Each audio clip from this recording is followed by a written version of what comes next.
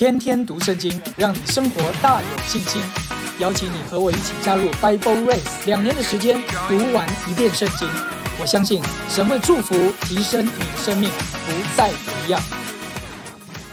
我们一起来读创世纪第47章和第48章。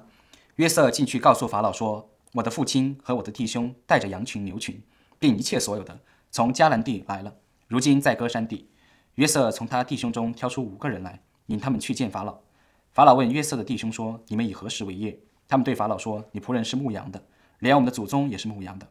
他们又对法老说，迦南地的饥荒甚大，仆人的羊群没有草吃，所以我们来到这地寄居。现在求你容仆人住在歌珊地。法老对约瑟说，你父亲和你弟兄到你这里来了，埃及地都在你面前，只管叫你父亲和你弟兄住在国中最好的地，他们可以住在歌珊地。你若知道他们中间有什么能人，就派他们看管我的牲畜。约瑟领他父亲雅各进到法老面前，雅各就给法老祝福。法老问雅各说，你平生的年日是多少呢？雅各对法老说，我寄居在世的年日是130年，我平生的年日又少又苦，不及我列祖在世寄居的年日。雅各又给法老祝福，就从法老面前出去了。约瑟遵着法老的命，把埃及国最好的地，就是兰塞境内的地，给他父亲和弟兄居住，作为产业。约瑟用粮食奉养他父亲和他弟兄，并他父亲全家的眷属，都是照各家的人口奉养他们。饥荒甚大，全地都绝了粮，甚至埃及地和迦南地的人因那饥荒的缘故都饿昏了。约瑟收据了埃及地和迦南地所有的银子，就是众人抵粮的银子。约瑟就把那银子带到法老的宫里，埃及地和迦南地的银子都花尽了。埃及众人都来见约瑟，说，我们的银子都用尽了，求你给我们粮食，我们为什么死在你面前呢？约瑟说，若是银子用尽了，可以把你们的牲畜给我，我就为你们的牲畜给你们粮食。于是他们把牲畜赶到约瑟那里，约瑟就拿粮食换了他们的牛、羊、驴、马。那一年因换他们一切的牲畜，就用粮食养活他们。那一年过去，第2年他们又来见约瑟说，我们不瞒我主，我们的银子都花尽了，牲畜也都归了我主，我们在我主眼前除了我们的身体和田地之外一无所剩，你何忍见我们人死地荒呢？求你用粮食买我们和我们的地，我们和我们的地就要给法老效力，又求你给我们种子，使我们得以存活，不致死亡，地土也不致荒凉。于是约瑟为法老买了埃及所有的地，埃及人因被饥荒所迫，各都卖了自己的田地，那地就都归了法老。至于百姓，约瑟叫他们从埃及这边直到埃及那边，都各归各城。唯有祭司的地约瑟没有买，因为祭司有从法老所得的长俸，他们吃法老所给的长俸，所以他们不卖自己的地。约瑟对百姓说，我今日为法老买了你们和你们的地，看哪，这里有种子给你们，你们可以种地。后来打粮食的时候，你们要把1/5纳给法老，4分可以归你们做地里的种子，也做你们和你们家口孩童的食物。他们说，你救了我们的性命，但愿我们在我主眼前蒙恩，我们就做法老的仆人。于是约瑟为埃及地定下常例，直到今日，法老必得1/5，唯独祭司的地不归法老。以色列人住在埃及的歌珊地，他们在那里置了产业，并且生养甚多。雅各住在埃及地17年，雅各平生的年日是147岁。以色列的死期临近了，他就叫了他儿子约瑟来说，我若在你眼前蒙恩，请你把手放在我大腿底下，用慈爱和诚实待我，请你不要将我葬在埃及。我与我祖我父同睡的时候，你要将我带出埃及，葬在他们所葬的地方。约瑟说，我必遵着你的命而行。雅各说，你要向我起誓。约瑟就向他起了誓。于是以色列在床头上敬拜神。这时以后，有人告诉约瑟说，你的父亲病了，他就带着2个儿子马拉西和以法莲同去。有人告诉雅各说，请看，你儿子约瑟到你这里来了。以色列就勉强在床上坐起来。雅各对约瑟说，全能的神曾在迦南地的路斯向我显现，赐福于我，对我说，我必使你生养众多，成为多民，又要把这地赐给你的后裔，永远为业。我未到埃及见你之先，你在埃及地所生的以法莲和马拉西这2个儿子是我的，正如流便和西缅是我的一样。你在他们以后所生的就是你的，他们可以归于他们的弟兄的名下得产业。至于我，我从巴旦来的时候，拉结死在我眼前，在迦南地的路上，离以法他还有一段路程，我就把他葬在以法他的路上。以法他就是伯利恒。以色列看见约瑟的2个儿子，就说，这是谁？约瑟对他父亲说，这是神在这里赐给我的儿子。以色列说，请你领他们到我跟前，我要给他们祝福。以色列年纪老迈，眼睛昏花，不能看见。约瑟领他们到他跟前，他就和他们亲嘴，抱着他们。以色列对约瑟说，我想不到得见你的面，不料神又使我得见你的儿子。约瑟把2个儿子从以色列2妻中领出来，自己就脸伏于地下拜。随后约瑟又拉着他们2个，以法莲在他的右手里，对着以色列的左手，马拉西在他的左手里，对着以色列的右手，领他们到以色列的跟前。以色列伸出右手来，按在以法莲的头上，以法莲乃是次子，又捡搭过左手来，按在马拉西的头上。马拉西原是长子，他就给约瑟祝福说：愿我祖亚伯拉罕和我父以撒所侍奉的神，就是一生牧养我直到今日的神，救赎我脱离一切患难的那使者，赐福与这两个童子。愿他们归在我的名下，和我祖亚伯拉罕、我父亲以撒的名下，又愿他们在世界中生养众多。约瑟见他父亲把右手按在以法莲的头上，就不喜悦，便提起他父亲的手，要从以法莲头上挪到马拉西的头上。约瑟对他父亲说：我父不是这样，这本是长子，求你把右手按在他的头上。他父亲不从，说：我知道，我儿，我知道，他也必成为一族，也必昌大，只是他的兄弟将来比他还大，他兄弟的后裔要成为多族。当日就给他们祝福说：以色列人要指着你们祝福说，愿神使你如以法莲、马拉西一样。于是立以法莲在马拉西以上。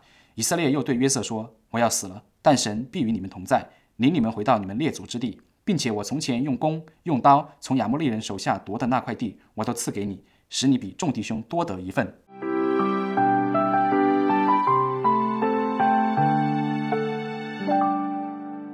我们来看创世纪47章和48章，已经到了雅各的晚年，他也即将要离世到神的那里去。雅各这时候在乎的是什么？如果我们从整个环境来看，约瑟在埃及做宰相，所以他们整个家族也在蓝色这个地区做了一个最好的生活的安排，家业、影响力、孩子的住处全部都安排好了。各地都在饥荒的时候，他们在埃及不仅仅是只是温饱而已，他们还有极大的影响力。那雅各满足了吗？我们来透过今天第47章来看，当你在一切环境都满足的时候，你最应该要抓住的是什么？第一节、第二节，约瑟非常的有智慧，他找到5个人引他们去见法老。为什么只带5个人？因为5在埃及当中为一个幸运的数字，所以约瑟清楚的知道法老喜欢什么，法老不喜欢什么，所以约瑟在带领他的兄弟们与法老对话的过程当中，他要知道法老的心意，所以他找5个人吉祥的数目，一个最好的数目与法老对话，法老喜欢，然后就在问法老问约瑟的弟兄说：你们以何事为业啊？他们就对法老说：你仆人是牧羊的，连我们的祖宗也是牧羊的。关键就是5是埃及的幸运数字，法老喜欢，法老开口，但牧羊人埃及人不喜欢，因为他们认为牧羊人很脏，比较低贱的职业，所以这个不喜欢就给他们一块地，与埃及人有所分别。这就是约瑟说话的智慧，而这个智慧是在哪里？在监狱里面习得的。在前几课我们都有说到，在创世纪前几篇我们也都有说到，你在生命当中低谷所经历的每一件事情，神都有智慧为你安排，所以不要去埋怨，就去感恩，去享受，去学习，就发现这些都能够成为将来你有智慧的去面对和处理一切的事物。所以饥荒就非常大，然后仆人的羊群没有草吃，所以我们来到这地寄居。现在求你容仆人住在歌珊地，所以法老就安排他们在那里啊。在第7节，约瑟又领他父亲雅各进到法老面前，雅各就给法老祝福。一个多年来在捉夺的人，现在有机会遇见当时全地的主，最有钱的国家，一国之王的面前，他反而不求什么，只为他祝福。这就是以色列生命已经被熬炼到成熟长大的时刻。亲爱的家人，这也是我们将来的命定啊。约瑟的梦，这是他做宰相到雅各能够为法老祝福，不单只是讲他们2人的故事，是在讲整个以色列选民的故事，更是在讲永恒的将来，神的儿女的每一个预定、呼召、应许都是这个。我们就是被应许要做王的，我们就是被应许将来能够治理祝福这地的。在千年国期间，在永恒的新天新地，我们的呼召是荣耀的心腹，我们的呼召也是与主同作王。我们的生命成熟长大了没有，就关乎于我们能不能去为人祝福？今天我们来到一些有权有势人的面前，今天我们来到一些可以帮助我们甚至扭转我们一生的人的面前，我们要想到的是他来祝福我们，还是我们也能够想到在基督里我能够去祝福到他？这就是我们一个心态最大的改变，不惧怕，不训人的情面，我们不骄傲，但我们要晓得神在我们生命当中一个荣耀的托付和呼召。法老就问雅各说，你平生的年日是多少啊？第9节，雅各对法老说，我寄居在世的年日是130岁，我平生的年日又少又苦，不及我列祖在世寄居的年日。130岁在当时的埃及是长寿了，但是雅各回顾他的一生是又少又苦，而不及我祖先在这地上寄居的日子。以色列现在成熟到一种地步，他知道生命当中的年日，什么叫做美好，什么叫做长寿。美好就是与主生命的关系的连结的亲近，什么叫做长寿，就是你的年日被主纪念的，被主记录的有多少。雅各的清楚知道，在他生命的历程的当中，被神的剥夺啊，被神的破碎啊，其实都是在他苦难之后才慢慢学习的功课。但是在他生命年轻最强壮的那几年，你仔细去看看，其实他的生命里面真的是充满许多的苦，而这个苦是他并没有认识这位呼召他的神，祝福他的神，甚至是应许他的祖父父亲的神。那为什么讲又少呢？在你我的生命当中，被神纪念的日子有多少？我们可能每天有人有写日记的习惯，可能每天有人有记账的习惯。这一年我们去了哪里玩？这一年我们去做了哪些事？这一年我们赚了多少钱？哇，这一年我去了哪些的地方？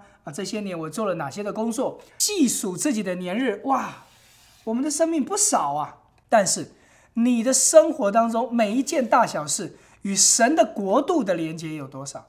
与神的接触有多少？你可以忙碌你每一天要去做的事情，70年、60年，甚至你可以活到80年。但这些年日当中，为神的国度纪念的有多少？所以为什么雅各他知道他的生命又苦又少，不及他主寄居的日子？因为我们真正要将来生活的是在永恒，地上这100年都叫寄居。我们也来看看我们自己，亲爱的家人，问问你自己，你渴望你的生命在年老的时候回头一看是又苦又少吗？我相信没有人愿意。你渴望你蒙福吗？你渴望你充满神的恩宠吗？你渴望在你的生命的每一个年日、每一个时刻都被主纪念吗？花时间与主亲近，花时间思想神的国度，花时间参与神在你我生命当中的每一个制作，他的引导，他的带领，我去探访，我去关怀，我去服侍，甚至是我去为人代祷，这都在神国度的纪念的当中。有人可能忙了一辈子的侍奉，满足自己的心，把教会搞得热热闹闹，但很有可能主那天说，我实实在在告诉你，我不认识你，作恶的人离开我去吧。很有可能名不见经传的人忠心的在神面前代祷，服侍、摆上、探访、关怀、送餐，没有人看见，甚至是不在教会以内，但是被神的国度而纪念。这就是我们要去祷告的。愿我的年日在神的面前不是又苦又少，在这寄居的日子当中，每一天都可以蒙纪念。11节，约瑟遵着法老的命，把埃及国最好的地，就是蓝色境内的地，给他父亲和弟兄居住，作为产业。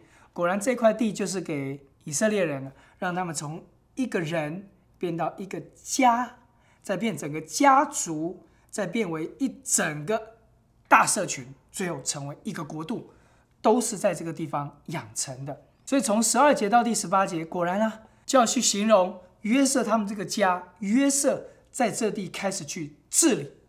这也是我们将来在末世要去做的事，也是在永恒的时候我们要去做的事。按照智慧，按照分配，使每一个人也晓得如何侍奉他们的主。28节、29节，雅各住在埃及第17年，雅各平生的年日是147岁，所以在埃及住了17年。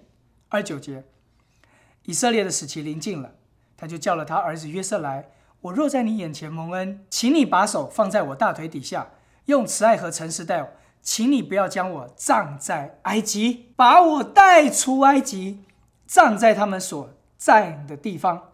约瑟就说，我必遵你的命而行。雅各说，你要向我起誓，你一定要向我起誓，你一定会做到。约瑟就向他起誓，于是以色列就在床头上敬拜神，就是他的生命的结束是在敬拜，扶着杖头其实就在敬拜的意思，在扶着杖头俯伏在神的面前敬拜神而离世。为什么不住在埃及？埃及很好啊，饥荒已经过了很多年了，他住了17年了，当时的饥荒已经早结束了。如果雅各要回迦南，他有能力回去啊，儿子是埃及的宰相，他怎么不回去呢？约瑟他要让爸爸回到迦南地，有什么难的呢？住在埃及，当时就可以驾车送着兄弟们去到迦南，让爸爸看到他的坐车就可以来了，送爸爸一趟，用坐车送爸爸一趟回迦南老家去看看，有很难吗？为什么以色列成熟到一种地步，他的每一步都活在神的心意里面？从迦南说我要去看儿子，我要去看儿子，到了别是巴还是要一直不断的献祭，寻求神的心意。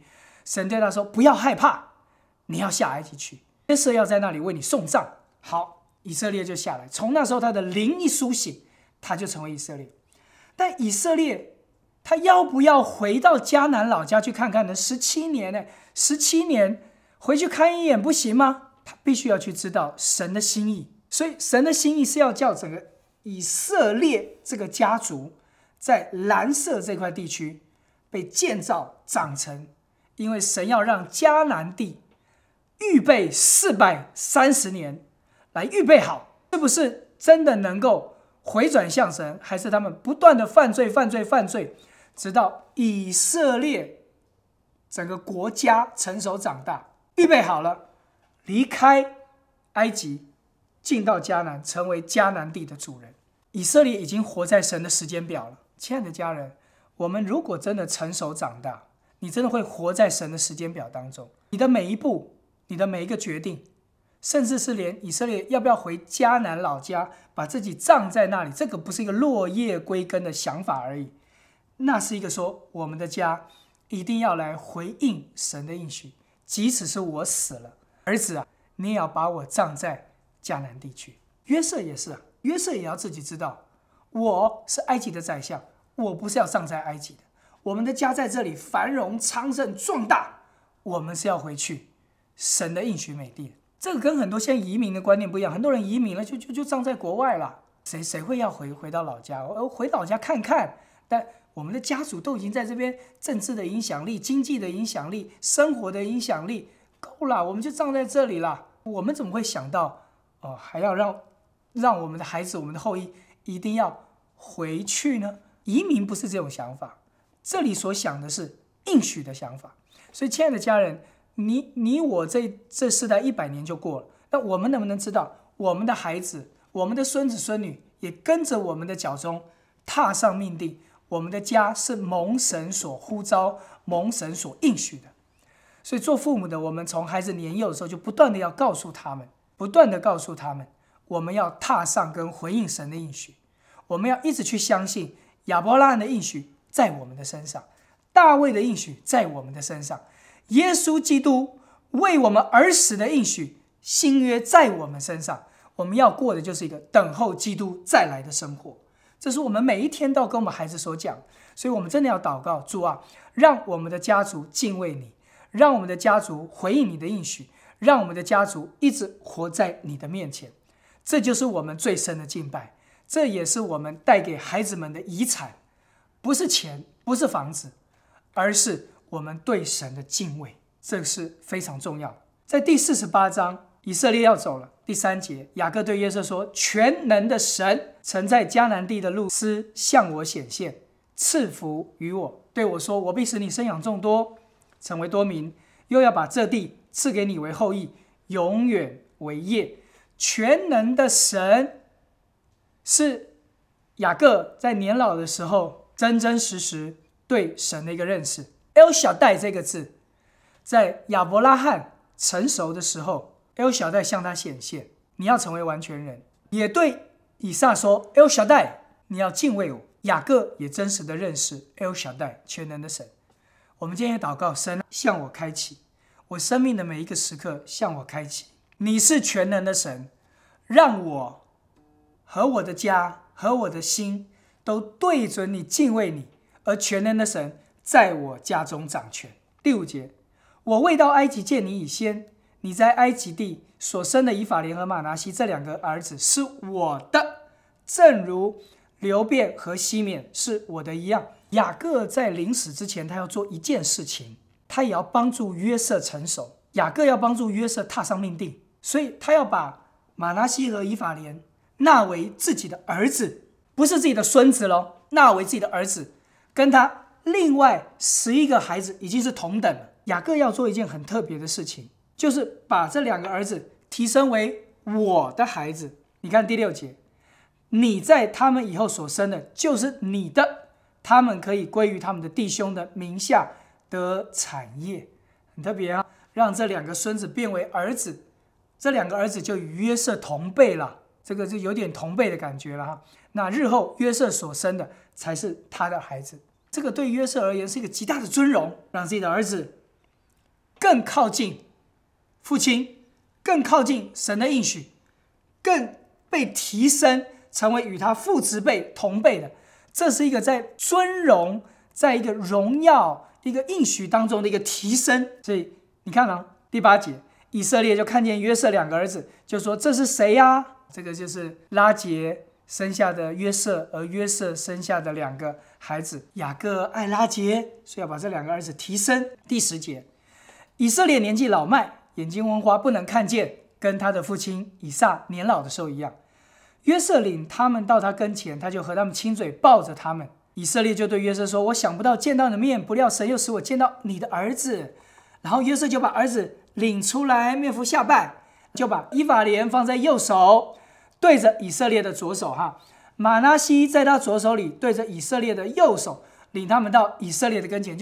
约瑟清楚的知道，要让他父亲的右手按在长子的身上，父亲的左手按在小儿子的身上，这是很重要的一个安排。这是一个很重要的安排，因为要让玛拿西承接长子的祝福，要让小孩子承接次子的祝福，这不能搞混的。所以约瑟还是很清楚的，约瑟非常清楚的，因为他们将父亲的祝福看为非常的重要，因为他感受到一种的尊荣，约瑟感受到一种的喜悦。我2个孩子提升到我的这一辈，成为我父亲的儿子，与我同辈，这是尊荣啊，这是肯定啊，这是一个极大的应许，这是一个荣耀的提升啊。14节，以色列伸出右手按在次子，伸出剪搭左手按在玛拿西的头上，为他们祝福。他先给约瑟祝福，你看15、16节给约瑟祝福，祝福完，然后17节，约瑟见他父亲把右手按在以法莲的头上，不喜悦，提起他父亲的手，要把以法莲头上挪到玛拿西的头上。约瑟不喜悦，刚刚觉得很快乐，这是一个荣耀，这是一个尊荣，这是个应许，这是一个提升。现在呢，不喜悦，父亲啊，你老眼昏花了，搞错了，你搞错了，我没有领错，你搞错了。19节，他父亲不从说，我知道，我儿，我知道。雅各眼睛昏花，但他的灵非常的清楚。以撒眼睛昏花，鼻子灵敏，可以闻得出这个是我儿以扫的味道，但是声音听起来是我小儿子雅各的声音，搞混了，所以他就祝福了。雅各不是，雅各很清楚，这是对约瑟的一个试验。亲爱的家人，你仔细看看，约瑟看到自己的孩子被提升荣耀，我奉献给我的父亲，我要遵从我父亲的祝福，我愿意把我的2个孩子成为我的同辈，成为我父亲的儿子，不归属我了，成为我父亲的啦，这是我父亲的儿子啦。但是当我的父亲一交叉的时候，按照神放在他里面的感动和心意，他这么去做的时候，约瑟不喜悦了，父亲不是这样，不是这样。雅各说，我知道，我知道，他也会成为大国。果然日后以法莲就成为整个以色列国的代表，叫以法莲。以法莲支派是非常大的，亲爱的家人，这个是在考验我们什么？我们常常我们要奉献给神，神要祝福我们，得来的祝福，我们把得来的恩典、得来喜悦奉献给教会，奉献给神，摆在神的面前。但是教会的用法，神的用法跟神的方式跟我想的不一样，跟我的次序不一样，跟我的认知不一样，我就不喜悦。我奉献给教会，结果教会这样用；我奉献给这个牧师，结果这个牧师反而转送出去；我奉献给神，就反而神也没有这样祝福我。人家奉献给神，你就祝福啊！我奉献给神，怎么无消无息？我的困难还是一样，我的难处还是一样。这个就是雅各对约瑟的考验，也是神对于我们每一个人的考验。亲爱的家人，你奉献了，神祝福了，神恩待了，好荣耀哦，好感恩哦，谢谢神悦纳哦。但是神的使用，教会的使用，牧长们的使用，跟你想的不一样的时候，你会不会就觉得怎么能够这样子？我以后不奉献了。约瑟心中不喜悦，刚刚把我的孩子成为父亲的孩子的时候，约瑟怎么没有不喜悦？怎么现在父亲祝福是交换的时候，约瑟就不喜悦？亲爱的家人，我们都很需要被改变。雅各是一个被改变到成熟的人，他的成熟可以使神的心意借着他祝福法老。他的成熟，他知道埃及不是我们的居住地，我们一定要回到迦南，但是他要照着神的时间表回去。住在埃及丰盛的17年，不敢回去，因为他要知道神的时间表，必须知道400年，他就要降服在这400年的当中。约瑟也要降服在这400年当中，以色列人就要等候这400年，才可以回到迦南美地。亲爱的家人，这就叫做成熟，这就叫做认识神的国。我们今天一个没有认识神的国的里面，我们只认识到神的祝福，我们不认识神国治理的权柄，我们不懂神的次序，我们有我们喜悦的地方，我们一不照我们的想法，我们就不喜悦。不是，不奉献了，我不服侍了，我换教会，我对这些传道人都很失望，我对牧师很失望，我就自己好好一个人敬拜神就好了。我们太多人活在这种没有活在次序权柄的里面，总觉得我的想法是对的，我的观念是正确的，我看的才是最全面的。雅各的祝福真的是回应了神的应许，因为神要使以法莲日后成为整个以色列的一个代表，这就是神的安排。雅各知道神的应许。亲爱的家人，我们能不能帮助我们的儿女正确的踏上神的命定？你把孩子奉献给神，但是孩子是不是要照着你的心意选这个学校，找这个工作，做这个服事？我们常常是奉献了，后面还有一条遥控器，牵着遥控线操作他们。奉献给神了，自己还在操作，这就是我们。求神怜悯我们，懂得在神面前祷告。今天你有什么还没放下的，把它奉献给神，让神接手来掌管。如果神的带领的方式，神的引导的方式，神制作的方式，神的时间不如你所预期的，你也真的去感恩。要知道神知道，神真的会对你说，我儿，我知道。所以最后22节，你一定要把我葬回到列祖之地，神必与你们同在，领你们回到你们的列祖之地。看到没有？约瑟领受一个命令，我们这个以色列整个家族未来会成为一个大群，我们不会一直住在埃及的，神要把我们带到列祖之地。所以我要赐给你，我以前得到那块地，我赐给你，使你比众弟兄多的一份，就是世界这一块地区。以色列眼睛昏花，但是他的灵此刻比任何的时刻还要更清楚。祝福每一位年长的弟兄姊妹，也祝福每一位爸爸妈妈。愿我们身体虽然有些的衰弱，年近渐长，眼睛、腿脚、身体都不如从前了，但是祝福我们灵比任何的时刻都还要苏醒，我们的灵比任何时刻都还要看得清楚，看得清楚神的应许，看得清楚神的命定，看得清楚神在我们整个家族对我们荣耀的呼召以及应许。愿主祝福我们。